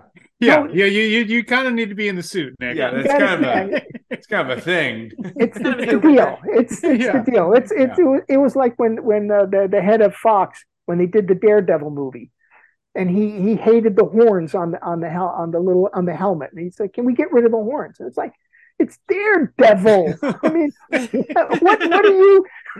what the hell? It's not Dare Guy. It's not Dare Man. Daredevil. So it came between Roddy and I looked this up. Ed Marinaro. Who was from Hill Street Blues. Yes, that's who our choices were. Okay. And I remember the casting director looked to me. It's like, as what always happened was, all the established people would look to me as like, okay, you're the adult in the room. We're going to trust you to make the right decision. The right decision. And I come back and it says, well, if it's between those two, we have to go with Roddy. And I'm just thinking, and the casting person's face just falls. It's like, what? It says, because it's marketing. No one's going to come to see a movie called Hell Comes to Frogtown starring Ed Marinaro. Right. No matter how good of an actor he might be. Right. Nobody's going to come to see that. But if you go, Roddy Piper is Hell Comes to Frogtown, you got an audience. Yeah. You got a chance at an audience. So we got to go with Roddy. Were you responsible for getting him some acting classes to kind of like get him? That was all New World. Oh, really? That was all. Did you feel that he needed acting classes, or was that just? I felt he needed an acting coach for a couple of days. Okay. Just get him coached up, get him ready, get him kind of prepped. He's a performer. But but it's not the wrestling ring. Mm-hmm. Yeah. But he just needs to change that mindset a little bit. But he's already an actor. Right. Tone him down a touch, because you can't do the wrestling thing on camera because it's too damn big. Right. You got to just take it down a notch. Tell him to watch Raiders of the Lost Ark a couple of times. Watch Harrison Ford. Kind of note, the sort of sly smile here and there, but what you can do with the raised eyebrow, that's all it is. It's just some simple stuff. Some simple acting tricks about how when you walk in the room, how do you clock the room, or how do you clock the character? It's that kind of stuff. And that's all I expected. Instead, we got an acting coach who was there the whole time. Right. And by day 2, Neil, who was the producer, the second producer, we had so many producers on that film, who came on and who, pulled me aside and said, "Don't talk to Roddy anymore. You confuse him." So the acting coach will be his coach. Oh no. Oh boy. And I said, well, okay, all right, fine. All right, I won't talk to Roddy anymore. Now I understand that there's an interview that Roddy does a commentary on the British Blu-ray of Frogtown. Right. Where he says, I think RJ didn't like me because he wouldn't talk to me much. And it's like, Oh, no. I was ordered not to talk to him. I was Right. instructed not to talk to him. Okay. So, Well, it's That's hilarious. I liked him just fine, but Yeah. he turned into like he was such a great actor. Like I really appreciated like his role in Hell Comes to Frogtown as well as his other roles. Like I mean, it's he's very good in They Live. Of course, he kills it in They Live. It's which he got because of Hell Comes to Frogtown. Yeah. Yes.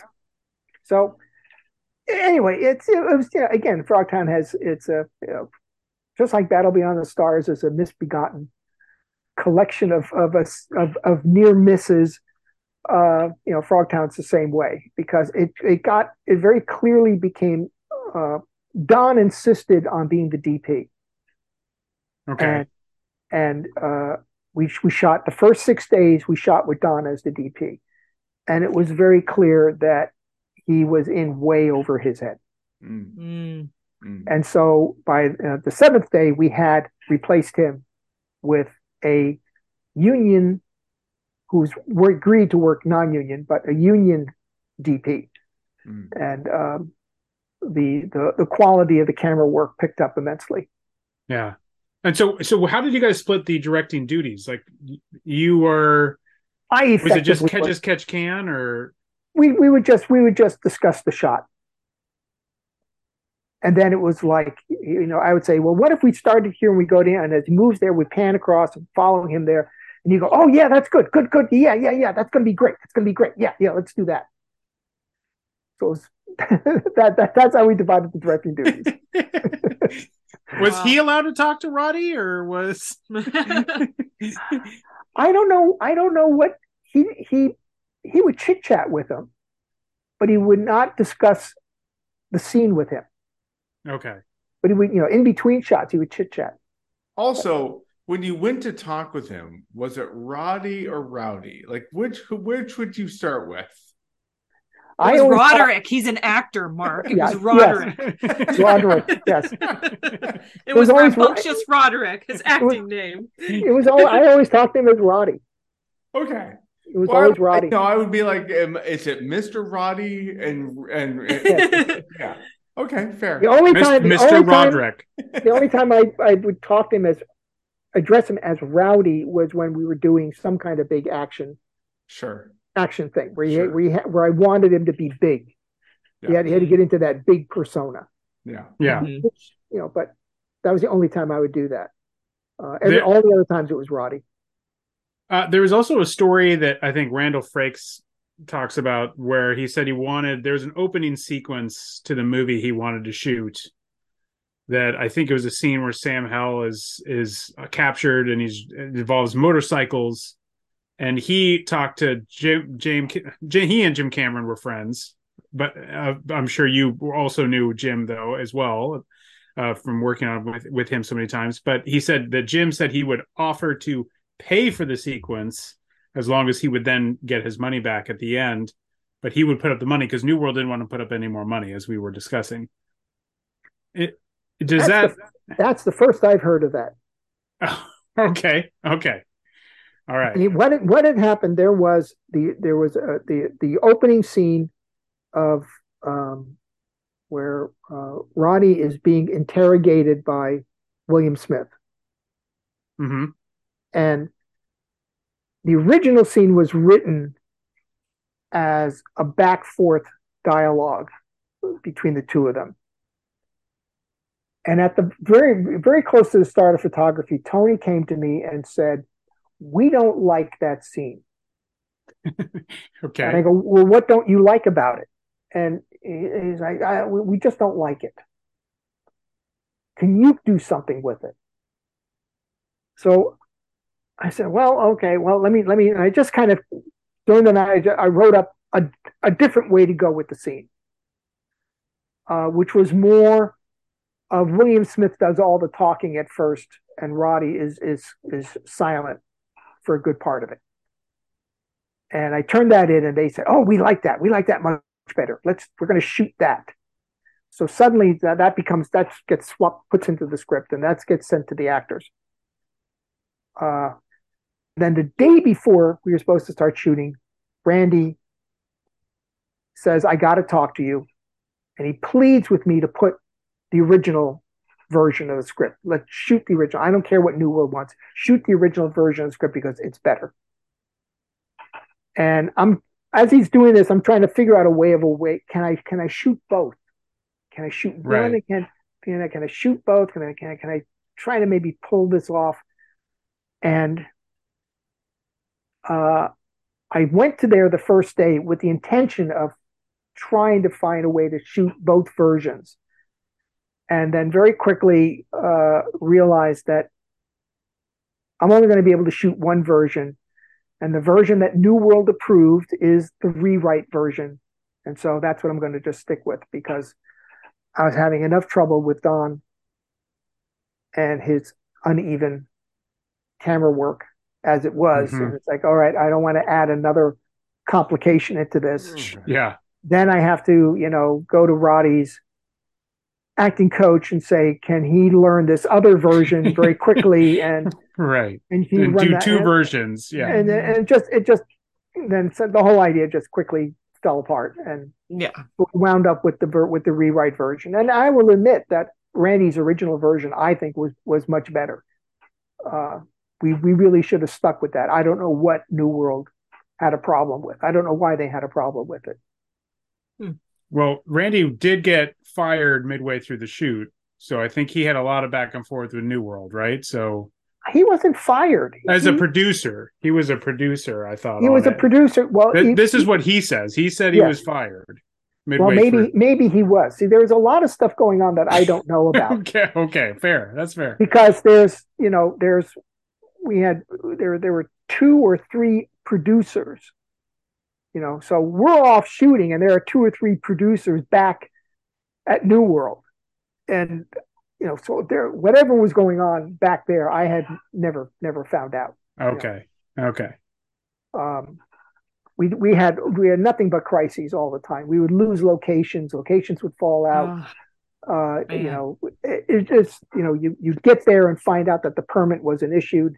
Move the caravan. Let's go find another place. Let's go over here. Where was the area that you shot that was what ended up being Frogtown? Where was that location? Frogtown is Fontana. It is the old Kizer steel plant, which had gone out of business and had been sold to mainland China, and they were in the process of dismantling the whole steel plant to ship it to China. Wow. So that's what made it a great location, because it was in a kind of half built, half unbuilt state. Wow. Randy showed up at that location, and I remember he says, there's a great camera spot. Let's follow me and I'll show you where we should shoot this shot. And we start walking across this field, and there's all this yellowy powder all over the field. And the DP stops and he goes, this is asbestos. This is powdered asbestos. Oops. Yeah. And we stop, and I go, Randy, and he goes, what? And he says, we're not going. Come back. No, it's just over. Nope, we're not going. Come back. Get out of here. We all get back onto the dirt. We get the PA gets a bunch of brushes, and we are carefully brushing off our clothes and our shoes and everything. And it's like, right, stay on the road. Don't go wandering off. If you see this yellowy powder stuff, you're in danger. So, wow. Good thing you're okay. Yeah, that's scary. So, if it wasn't hard enough. Yes. Goodness. And then, and then the other part, of Frogtown is we're up behind Magic Mountain. Which is Ventura. All right. The old, Valencia. Pardon me. Yeah. But it was the old Indian Dunes racetrack area. It was Newhall Ranch is what the location was sold as. It's where the Twilight Zone accident happened. Wow. Yeah. So the Santa Clara River runs down, and we were up. A lot of our stuff, we were up on a bluff that overlooked the river. which was where all that gas leak stuff that happened a few years ago that people were complaining about. Well, that's where the gas storage is. Yep. And we're shooting off black powder explosions on top of this, natural gas storage area. Did you actually have that explosion at Vasquez Rocks too, or was that like a mixing of those environments? No, we shot explosions at Vasquez Rocks. Yeah, that's wow. That's and one bit of debris flew up, caught a breeze, fell into some dry grass, and started a fire. No! And luckily, the fire guy saw it and quickly went over and stomped it out. But wow! Oh my goodness! It's an adventure. It really, yeah. It's an adventure. Yeah, that's the right spirit to have.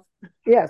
So a lot of people could go down a different path too, because it seems like it's just you're there to just make the day. All I thought about was make the day.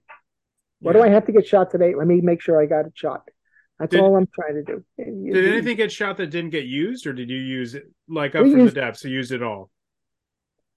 Pretty much all. I mean, if things that didn't get, we would like trim a line here or there. You trim things like that, but there were no wholesale scenes that got lopped off. Got it. There were some scenes that were added in post production that I thought were stupid, but Tony had an idea that it would help the movie, and there's that weird television thing of the nurse that appears on the screen and gives the kind of plot synopsis of the thing, and it was like, okay, we'll try this. And we didn't really have the equipment. We did not have the right stuff. We didn't even have the right costume for the actress. It was a wing and a prayer. We shot it on Super VHS and then played it back on a television set in my house, and had a guy with an Arri camera with the shutter wide open, so we get rid of the raster line and just filmed it off the TV set. It's just I kept looking at it, saying, why are we putting this in here? This is yeah. But, all right. Wow. You just get to a point where it's just one more thing. Okay, just one more thing. All right, we'll get it in, we'll get it done, we'll get it. Okay, we'll lock it. Let's go.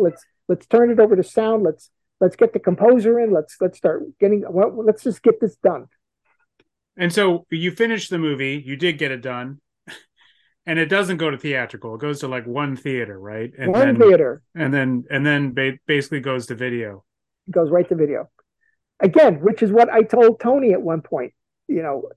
We were early in the shoot, and I said, Tony, is this thing really going to go to a theater? It says, oh yeah, we're going to do a theater. Tony, this isn't going to play anywhere. Nobody's going to book this. Well, a theater did. One theater did. In Texas.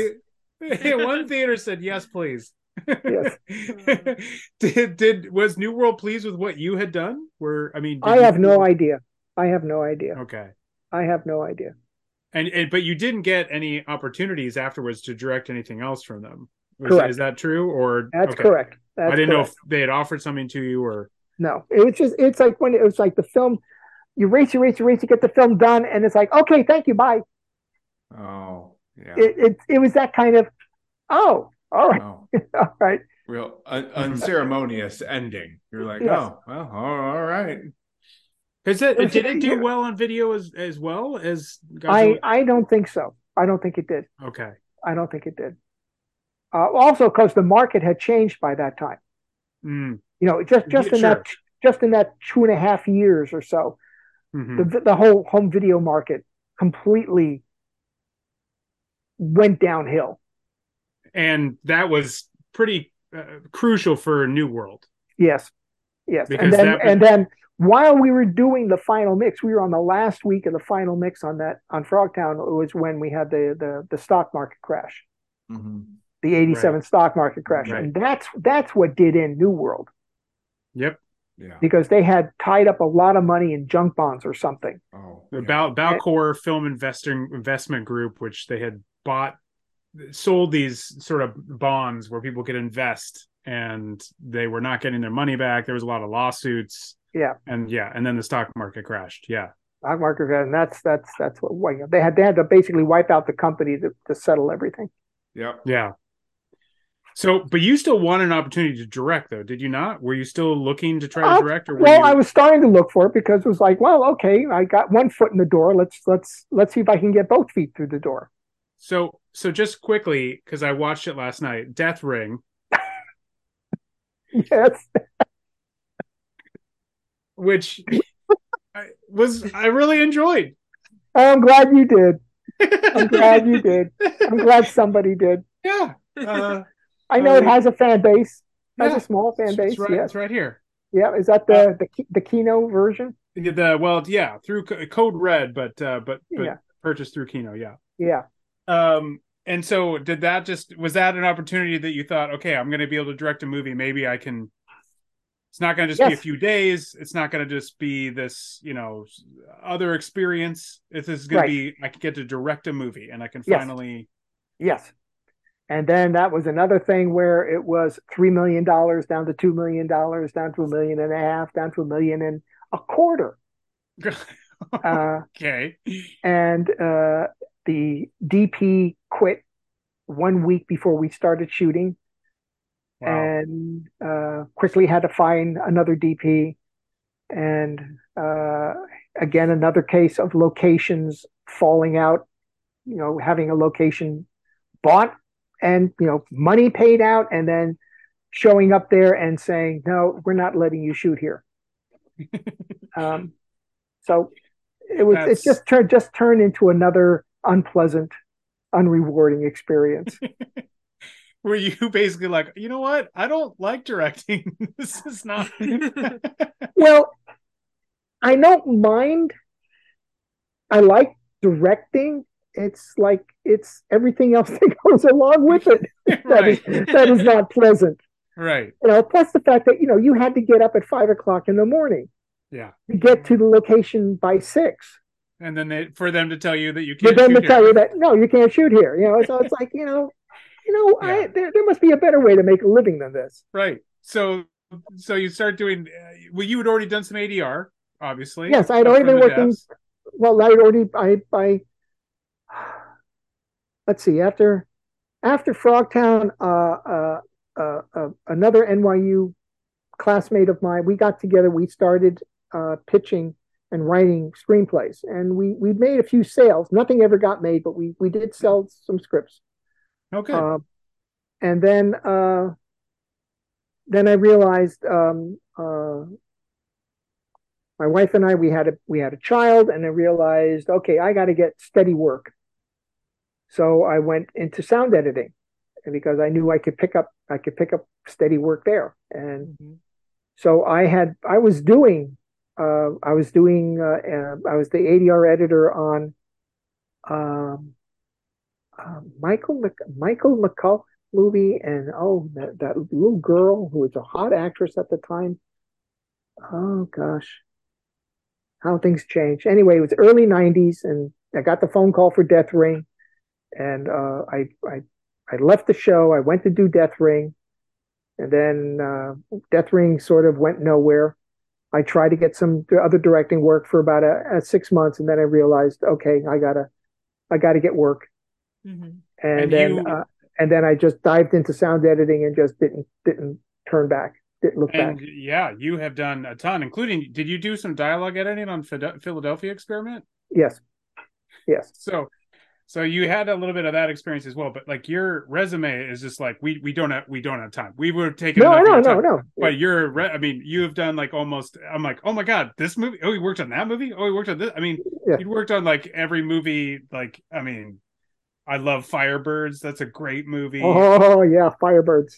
You're Diggstown. I love Diggstown. Oh my god, I love that movie. Oh good. Well, I like working on that one. That was a fun movie to work on. One of the greatest twists. The twist in that movie is just fantastic. I was of the generation for Reality Bites, where that was a very important movie. To some, I have others that were more important, but that's still a big one. Showgirls, obviously, a wild and amazing, hilarious. You're of the generation. I'm of the generation. Showgirls. Showgirls getting that I'm of the Showgirls generation on that. I mean, I remember going to see that Showgirls at the Writers Guild Theater, and it was a Writers Guild audience. It was their movie program. And when whoever the writer was, God, now he's a famous writer. Joe Esterhaus. Joe Esterhaus. When his name credit came up, the audience, a huge round of applause and cheers, because I think he was the first guy to get $1 million. $1 million, yeah. He was the $1 million kid, yeah. Yes. They stood up and they just gave him a big round of applause on that. Keep going. You go. Making that money. But then you even did like X-Men, and you did recently like Bad Boys for Life. Like The Predator. I mean, you've just done amazing. Unbelievable. Lots of stuff. Yes. Yeah. And you have a picture of you with Chow Yun-Fat on IMDb. How cool is that? You got to meet Chow Yun-Fat and work with him. Yes. That's so amazing. Twice. Really? Wow. Okay. Yes. Got to work with him twice. Yes. The first time was Anna and the King. Yeah. Oh, okay. Yeah.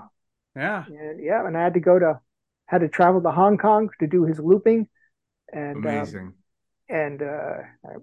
He treated me to an Indian dinner, and he's a really nice man. That is so cool. Really, really nice man. Super cool. Yeah. Yeah. I mean, John Woo was such a huge, director. I saw so many of the Chow Yun-Fat movies. Yes. I remember we were doing the looping on Anne and the King because he insisted on it, because he said, I have to do all my English dialogue on the ADR stage. Mm-hmm. Mm-hmm. And I remember he had sheets and sheets and sheets of his ADR cues on the lectern. And at one point he just stops and turns to me and he says, Bob, he holds up all the sheets. All this typed up one page in Hong Kong. One page, no cues, film runs, you say your lines. One reel, one page, go through, say all your lines, done. Move on. Wow. Amazing. Wow. Oh, RJ, thank you so much. This You're welcome. Was amazing. Amazing. This long career, astounding. Up from the depths. Up from the depths, yes. Something is coming up from the depths. Yes. Yeah. I remember when I recorded the narration for the trailer. I had never done that before. So they say, tell the actor to go to Buzzy's recording in Hollywood on Melrose, little recording studio. So I go into Buzzy's. We're there. The voice actor walks in. He was the guy that New World always used in those days. Maybe it was Ernie Gans. Maybe I can't remember. Comes in, says, "Hi, where's the copy?" Looks at it. Okay, roll tape. We roll. Something is coming out from the depth. Your vacation's about to end. Yeah. And I'm sitting there with my mouth on the floor, like, that sounds great. He goes, "You want anything else?" And it's like, "No." Okay, great. See ya. And boom, he's out the door. So one take. That's all I got. Wow. One take.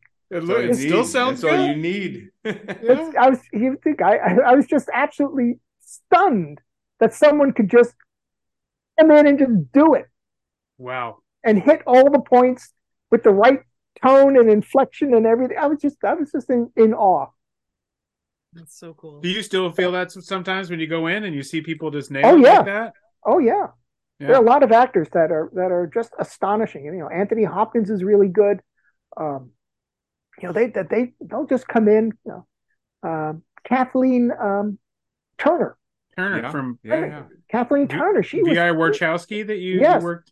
Yeah, she was just incredible. She would just come in and she would take these 4 cues. We'll run them together. We'll just do it together. Wow. And just bang, just nail it. Wow. Nail it. Take one. All right, take two for a safety. Great. Okay, we're done. Moving on. Wow. Real good. I mean, there are a lot of really impressive voice actors there that can just put an incredible amount of emotion and feeling into a turn of a phrase. It's really awesome to watch happen. And that's it. That's our conversation with RJ Kizer. Thank you again to RJ for talking with us. You will be hearing more from this interview, other things that we talked about later on as we get to some of those movies, the other movies, because he worked such a long career. Mm-hmm. So we will be catching up again with RJ down the road, but we are so grateful to him for this episode and being able to talk with him. I'm telling you, like, when we started this podcast, did we think we were going to be watching a movie like Up from the Depths? No. Did we think we were going to be talking to somebody who worked on Up from the Depths? Hold on, 50% on that. I knew we'd talk about a movie. We'd talk about Up from the Depths. Yeah, well, I mean, as it was a New World movie. No. I mean, just to be able to talk with him and find out about that movie, we hope you enjoyed it. We had a blast. This was such a great conversation, and RJ was just an absolute blast to talk to. So much, again, thanks to him. Such a cool interview. Again, thanks, Tony Randall. And thank you for listening. If you like this podcast, give us a 5-star review wherever you listen to the podcast. Also, visit us at newworldpicturespodcast.com. Go to the website, buy our t-shirts, read our articles. You can see all of our content. So if you want to catch up with other episodes and you're like, I don't know how to search for these episodes, it's all on the website. It's all there. Go check us out, newworldpicturespodcast.com. Thanks so much for listening, and we'll see you next time. Bye, everybody.